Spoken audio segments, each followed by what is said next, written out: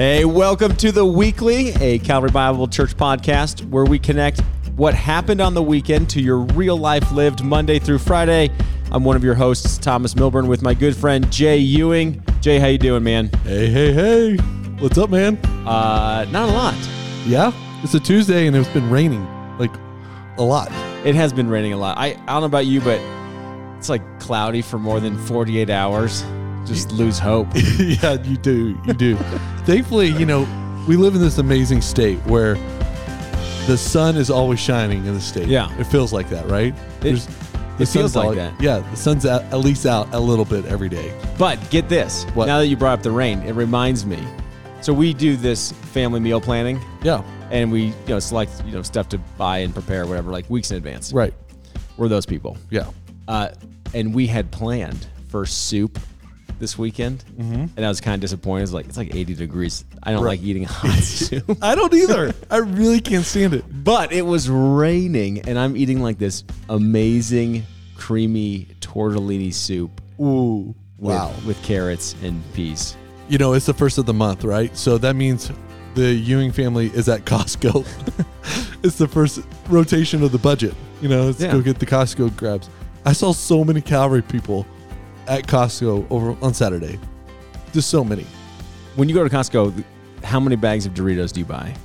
None, but I did buy a case of Pringles. Like, they sell Pringles? Individual stacks of Pringles, for lunches and things like that. Yeah. We have a great guest with us, and I want to bring him in on this really important conversation. Because he has a lot of kids. He has a lot of kids, too.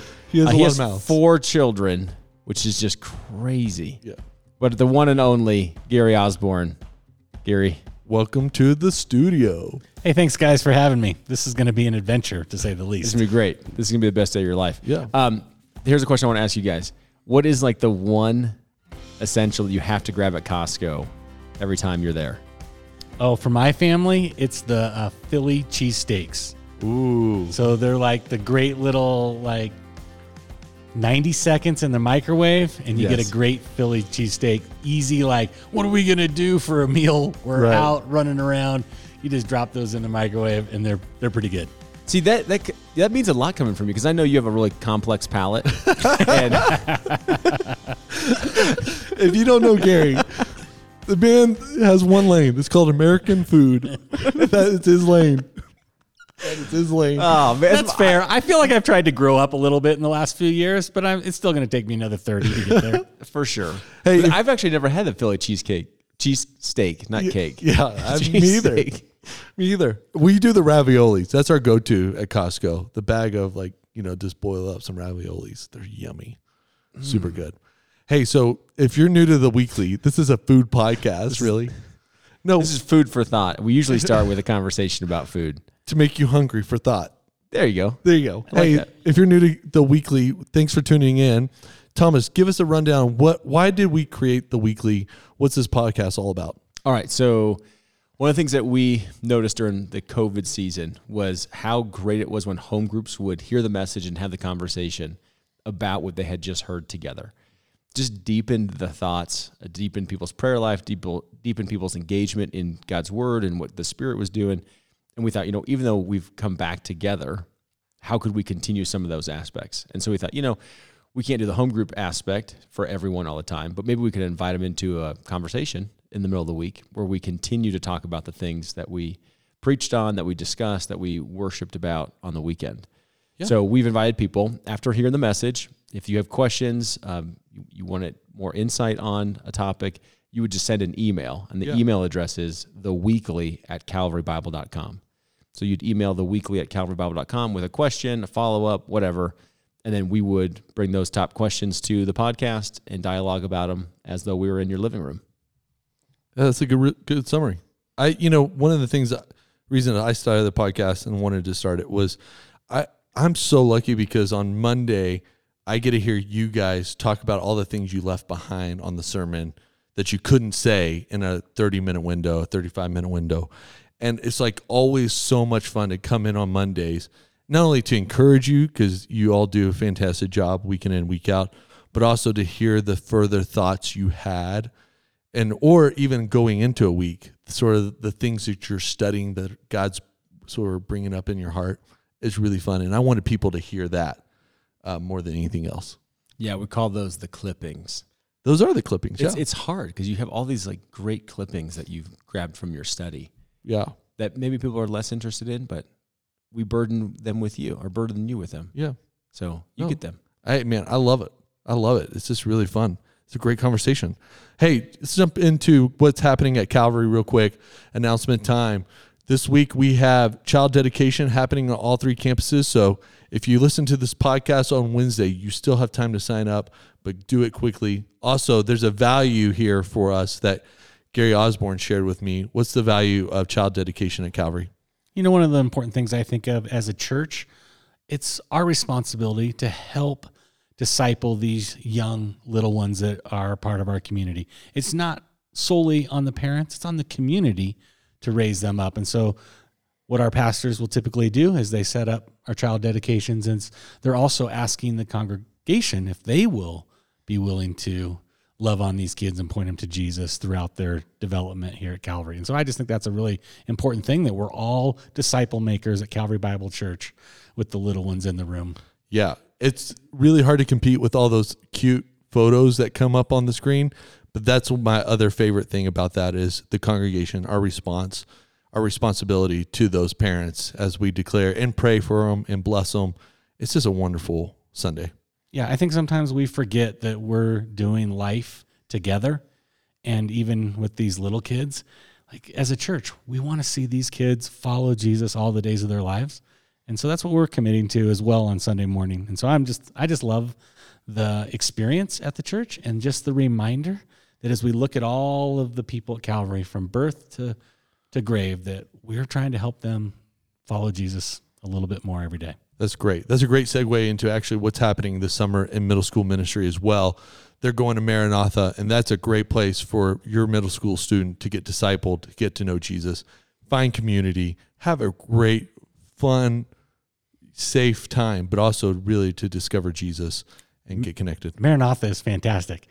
I got to go out there a few summers when I was still doing student ministries, and that place is just the best place. I'm so excited to send my son this summer. Yeah. As he is like the ultimate summer camper for a middle schooler. So it should be great. Not only is it a great time, but they're going to push them to what it means to follow Jesus and walk in his ways. So that's great. So sign up, go to calvarybible.com/events. Also, Calvary Wilderness is happening this summer. There's backpacking trips. I know that the high school backpacking trips are sold out, but there's 6 other trips. There's a middle school and parent trip. There are 2 women's trip and 2 men's trips out to the backcountry of Colorado. Basically, it's a short trip on those trips, 3 days. You don't need any equipment. We have it all for you to get out into the wilderness, hike around in the backcountry, experience community, experience Christ, get pushed in your faith as well, and get connected with God in your faith. So go to calvarybible.com/events to sign up for all those great events that are happening at Calvary. It's a lot going on, man. Yeah, man. It's a full summer. Here it goes. All right, let's do this. Let's do it. Okay, so this weekend, we continued in our series through 1 Thessalonians. We looked at chapter 2, verse 13, picking up where we left off last week. And Gary was preaching out in Thornton. I got to preach online and in Erie, and then Pastor Tom Shirk was on the Boulder campus. First, I just kind of want to know, Gary, how's the Thornton campus going? Zach Thompson is out there as the campus pastor. So cool. But give us an update on Thornton. You know, it's so fun to think about where we were a year ago and all that God has done and the team that he's put in place. Like that team is fantastic with Zach leading them. And then there's Justin, who's just really growing as a worship leader and grabbing the hearts of the people and drawing them into the presence of the Lord. And Matthew's doing a great job helping people get in community. And Denise is doing fantastic things with students. And Dakota's loving on our kids. And so there's a great team out in Thornton to guide and shepherd that congregation. And then it's so fun when you walk in the room. I feel like every time I come there, more and more people are starting to call that place home. And it's fun to notice that, like, it's at that place where you still kind of know everyone. And so when someone's missing, you get to, like, remember, oh, where's this family and that family? And I'd ask about these families. And the team there is so in tune with what's going on. Is like they know where everyone is and why they weren't there. And so it's just so fun to think, man, this is a real community that's functioning like a family and really helping people walk in the ways of the Lord. if you reside on the other 2 campuses at Calvary, you can always go to calvarybible.com/staff. There's a button for the Thornton specific campus to see those faces of those names. One of the things I would recommend is hit print them out, and weekly pray for that staff at Thornton as you pray for the other staffs on the Erie and Boulder campus. That's a great way to get to know them, get to know their faith, but also to really partner in the gospel at Calvary, even though you might not be on that campus. Yeah, prayer is so important, and we are so thankful for the prayers of the saints as they pray for our staff. And, we just kind of grew a little bit, and now we have a Thornton staff. And so to pray for them, critical as we continue to reach people in the different communities we're a part of. Yeah. All right, so you were preaching on this text. What was one of the big takeaways that you put into like a real hard application, like trying to get people to take away from 1 Thessalonians 2:13? Yeah, so I think we were charged a little bit more to preach 1 Thessalonians 2:13 for 20. I'm just not that great of a preacher. I only could do one verse. That's all I got time for. So I only could get one verse. Is this whole idea, hey, they received the word, they accepted the word, and they believed the word, right? And so we just kind of, how does this apply to our lives? And I was thinking about this for people, and it's so hard. And I just know in my own personal life that, man, it's hard to get into the Word of God on a regular basis. And so I kind of asked people to hold up their hands. And, you could write on them if you're a middle school girl. I know not everyone wants to write on their hands, but, if you have middle school girls, they have writing all over their body all the time. It's just confusing, but that's just what they do. And I just said, okay, on your hand, you have your thumb and your 4 fingers. Let's just talk about 5 ways that you could really be in the Word of God. And so we had the first one on your thumb was that you just read it. And right now as a church, we're studying 1 Thessalonians. So we could start there. That'd be an easy place to read the Word of God. And then I said, hey, let's ponder or meditate on the Word of God. That means just to think deeply about the things of God. And so maybe you would even think deeply about this verse that we talked about this week of like, what does it really mean to receive and accept and believe? So that was kind of the second thing. And then I said, memorize the Word of God. That we want to hide God's Word in our heart so that we go out our normal day and things come up, we can recall the truths of Scripture that would help guide and direct us in our ways. And then I said, we want to study it. I think it's really important to learn how to study God's Word beyond just reading it, but really look at what are the truths here. And so I kind of cheated and said, since I didn't preach on, 14 through 20 and 1 Thessalonians 2. I said, that would be a great place to study this week so you can get ready for Zach next week as he's going to, open up that statement with therefore, and you got to know what that therefore is there for. Yeah, in chapter 3. So, and then the 5th one was, hey, we don't want to just get a bunch of information, learn a bunch of facts. We want to live it out. And so we want to apply God's Word to our lives. And so we don't want to be, Christians who don't exercise our faith. We want to put it into practice. And so we want to say, okay, what's this truth that God's teaching me and how do I live it out in my life? So totally. That's really good. All right. So around that conversation from you guys, what are the ways in which you just read it or even listen to the Scriptures? How do you access that principle, that practice? So right now, this year, I've decided to read through the Bible in a year again and just really wanted to kind of see what's the whole story all about. And it's been going really well for me until this week when I really had to preach on I felt that accident. I was like, I don't want to do it. I'm in the Word of God. I'm studying it, right, to teach it. But I missed a few days in my normal just reading plan. Right. And I was like, wow, this is the real life as you're talking about. What's the weekly really about? Yeah. And if I know I'm on staff at a church and sometimes it's hard. You believe the lies. I'm too busy. I'm doing other things. I already know what it says. Right. I've read this before. Do I really? And you fight those lies, or you're like, I just need a little more sleep. Whatever it is, it's easy. I think the enemy doesn't want you in the Word. Oh, that's very true. That statement goes, right, is that the Bible, this book, will keep you from sin, but sin will also keep you from this book. There's some real truth to that. And I just felt it this week as I knew I was going to stand up in front of the people and be like, hey, the Word of God is really important in your life.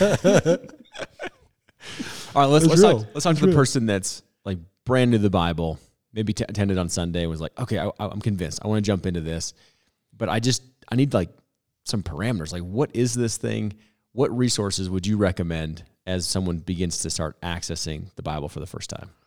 Yeah, I would. If you're a new believer or just really interested in maybe Bible reading, is ask those around you how they do it. I think I've learned a lot from those Christians that have gone before me who have read it longer than I have. So like, be the student, you know what I mean? Say, hey, I don't know how to read this. Can you help me? Well, how do you read it? It's a really good question, because you learn that a lot of people read it many different ways or how they do it. We talked about this earlier. I know that you're doing this on the YouVersion app. It's a super easy app for your phone. The YouVersion is a super sweet app for Bible reading. And so if you're new to the Bible, that's a great app to have. You don't have to buy a Bible. It's free. There's a million resources there. It connects the dots. You can make a reading plan, whatever you need to do in order to read it. Yeah, and here's where I would tell someone to start. I think they should go to Revelation and just start right there, get in it, and just kind of pound through it. I mean, there's no other. It's the only place to start. Yeah.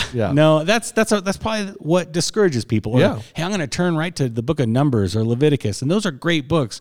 But if you don't understand what is happening in the story, they're really hard parts of the scripture to really get into. There's a resource that I love, and I used to take students through it all the time.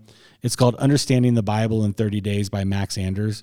And I think that's a great resource to help you understand the entire story of God. Yeah. And so it's really just like, I think it starts out with about 9 episodes in the Old Testament, and it gives you kind of 4 points in each episode. And so you learn 36 big ideas in the New Testament, and then it goes to the New Testament, basically does the same thing and gives you some theology in the last few weeks.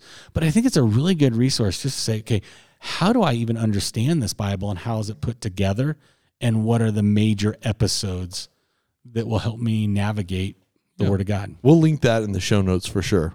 Thomas, we talk about this sometimes here too. It's the Gospel of John. Start somewhere that is super fun, easy to understand type book of the Bible. So if you're new to Christianity, if you're new to reading your Bible, go halfway to the back of your book to the Gospel of John, and that's a great book to start with in your faith. What would you recommend, Thomas?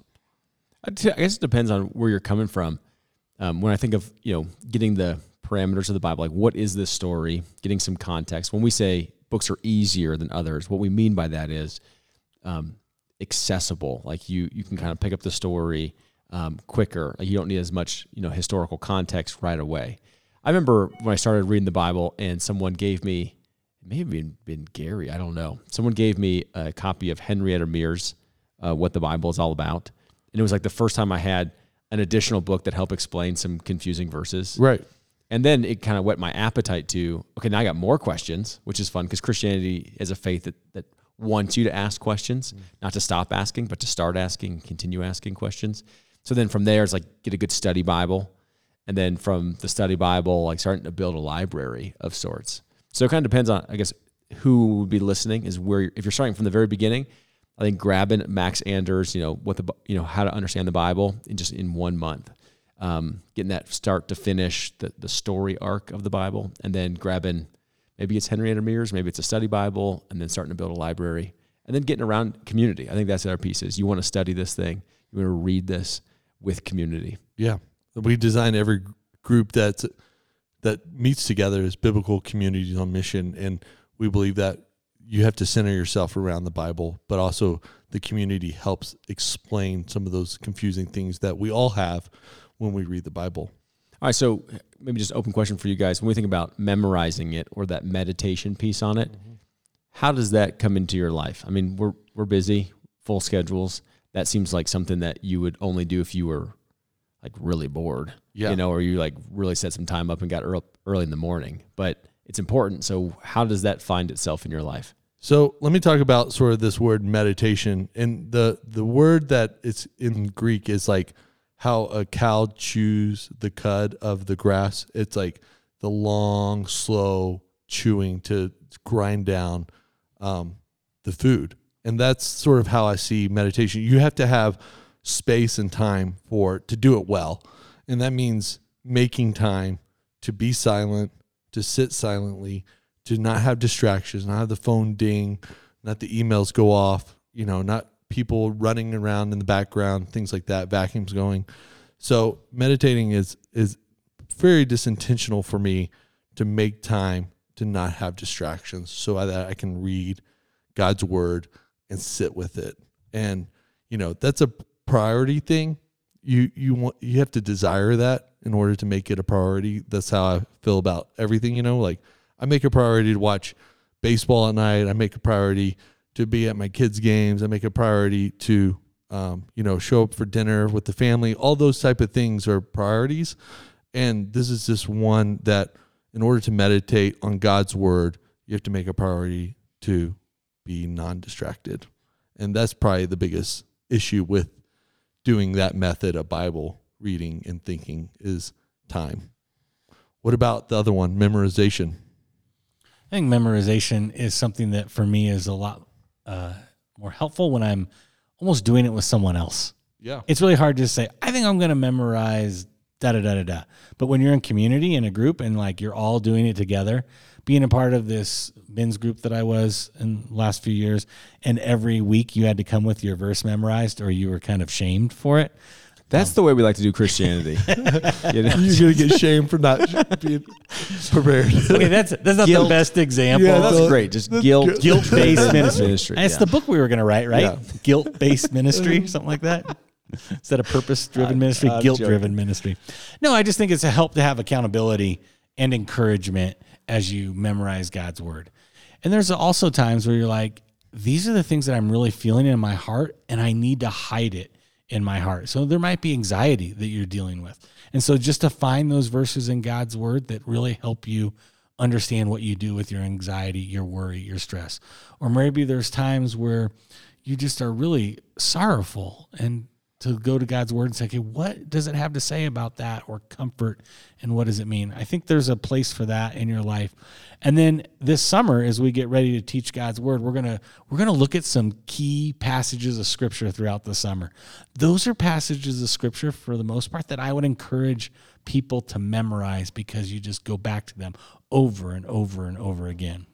Yeah, that's really true. And if you want to find like topics of scriptures, I think YouVersion has that laid out really wonderful. You can pick a Bible reading plan to memorize those things based on like grief, suffering, prayer, all those, discouragement. You know what? Actually, one of the wisest individuals I know gave me a method a few years ago that was super transformational in Bible memorization.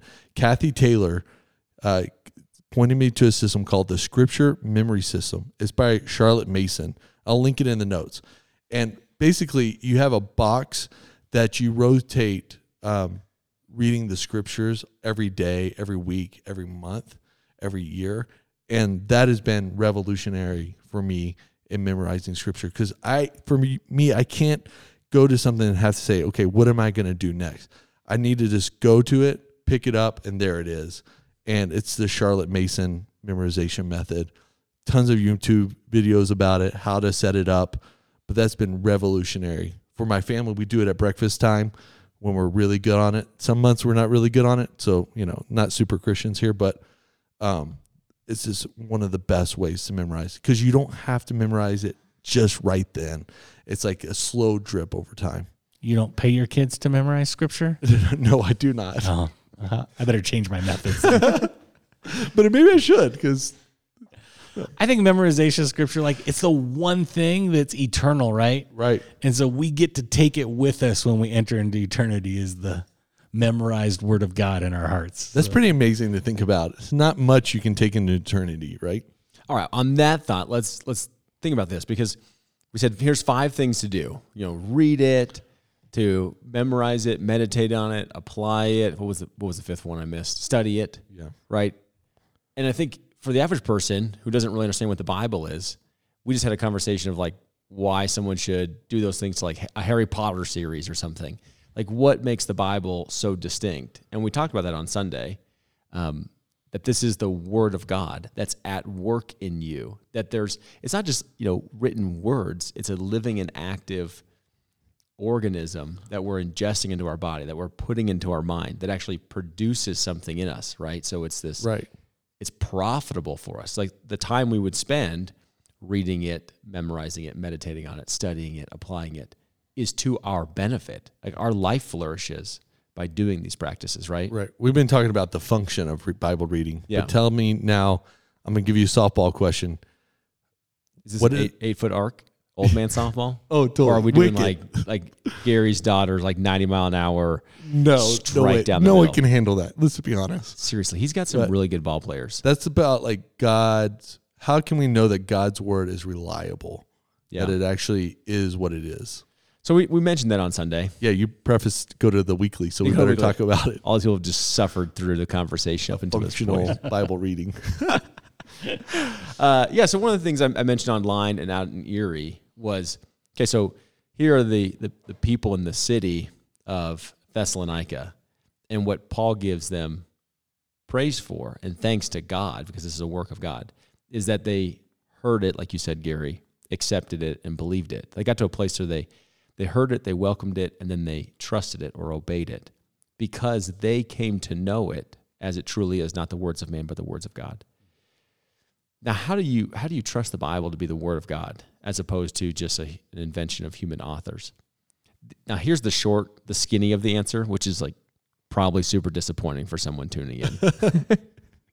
And the skinny of it is, it's kind of disappointing when you are looking for the reliability, the source validation to the Bible in the ways that you do it with other things, because the Bible is, as we would say, self-authenticating. And that's kind of disappointing because normally how we would credit sources for their trustworthiness is by looking at more authoritative sources to authenticate them. So show me a more authoritative source that would authenticate this thing that I'm reading. Well, the problem with that is if you find a more authoritative source to authenticate the Bible loses the essence of it being the ultimate authority, right? So then you have to look at the Bible as you would look at something maybe in a court of law, is how would you come to the conclusions that based on its interior of its structure, what's there, how it's built, who wrote it, would indicate to you that it's the Word of God and not just the invention of human authors. So you compare it to other things that we would say we know are human authorship. And then where does the Bible stand in comparison to that? Now, there's a lot of apologetics on this. One of the most helpful phrases for me recently has actually been by a Bible teacher, Dr. Voddie Baucham, who just simply says, the Bible is a reliable collection of historical documents written by eyewitnesses during the lifetime of other eyewitnesses, which report supernatural events in fulfillment of specific prophecies, claiming that they are words of divine origin rather than human origin. Now, that's a lot in there, and the reason it's a lot in there is because each word is building on the credibility of the Scriptures. So first and foremost, the Bible is a reliable collection of historical documents. So it's not written by one singular author. It's not like one person had one vision privately that no one else gets to attest to. That the Bible is a collection of historical documents that are written by many different authors over a long period of time in multiple languages. And these authors are doctors and accountants, historians, lawyers, musicians, leaders. I mean, very diverse, young, old, highly educated, less educated. And what's remarkable is they're all telling the same story. And within their writings of different genres, they're making prophetic claims of future events that can't be fulfilled with human power. And then the Bible comes back and it's actually fulfilled. And so it's authenticating these prophetic words that are giving you clues that this is a divine book. And it's written by these eyewitnesses. So you look at the New Testament, that the New Testament itself is written by eyewitnesses during the lifetime of other eyewitnesses. So people can keep them in check. Right. They can say, no, that's not exactly what happened. They can correct these things. But what you see is actually those who even followed Jesus or didn't follow Jesus authenticated the stories. Now, they might differ on how it happened, but they're giving credibility to the fact that they are happening. Another piece that gives it is just the historical reliability piece of how much of the Bible we have in proximity to its original authorship. So we'll take the New Testament, for example. that in the New Testament, you have all of these documents, these letters that are happening within a decade, right, of the original audience. And you compare that to other human authorship books, and it doesn't even compare. Where you think of Homer's Iliad, the closest thing we have to the original authorship is within 2,000 years. So 2,000 years after he wrote this is our earliest document connecting it. And then you look at other things where it's just the dissidence is so great. And what you have with the Bible is the earliest authors really connected to it. And then just the volume of manuscripts that we have. So we have, within a few decades, we also have 6,000 manuscripts or portions of manuscripts of the Bible in the New Testament. And you compare that, we'll go with Homer's Iliad, that there's a few hundred of these. There might be up to 600 of these manuscripts that are still 2,000 years separated, but there's only a couple hundred of them. And the point that these apologetics are making is, hey, look at the historical reliability. If you can't trust the Bible, you can't trust any document of antiquity. It's just crazy. Right. Just take, for example, like Plato, which we read in high school.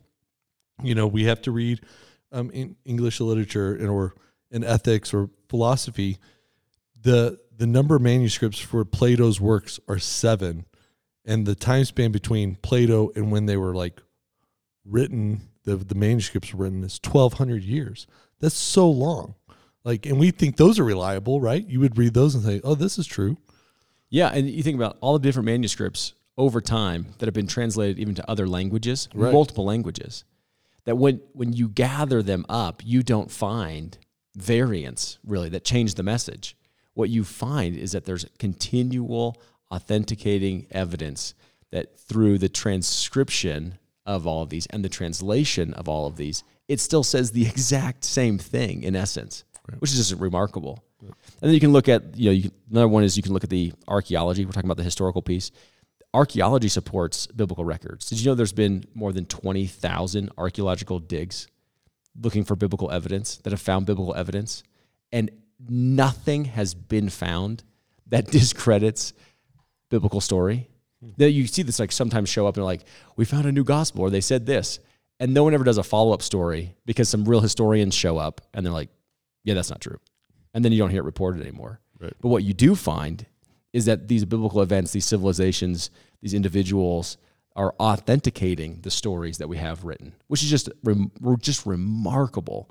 So archaeology supports it. And then we talked about the original, writings. We actually don't have original writings, and that's because of the material that it was written on. So that material doesn't last, but you have the closest to that, which is the writings within a decade of the original audience. And then maybe just in conclusion, just to remind yourself that the supernatural events that are recorded in the Bible are authenticating oftentimes a previously prophesied or projected event, as opposed to just something that happens in a vacuum. And then the rocks lifted in the air. Doesn't mean anything. But someone said, there'll be coming a time when a virgin will conceive and give birth. The Savior will be crucified before crucifixion is even known as an execution practice. Right. So those are the sorts of things that are okay, these are supernatural events that had been predicted, that are authenticated in later writings. Yeah. So you put it all together and you say, okay, the complexities and levels of this book really lend itself to say, gosh, this is so much more than human authorship. And what I have here is a reliable translation in English to trust that. Yeah. So you should read it. You should read it. Take and read. And read. And I would just encourage you, there's so many more arguments for the reliability of the Scriptures and that the Scriptures are the Word of God.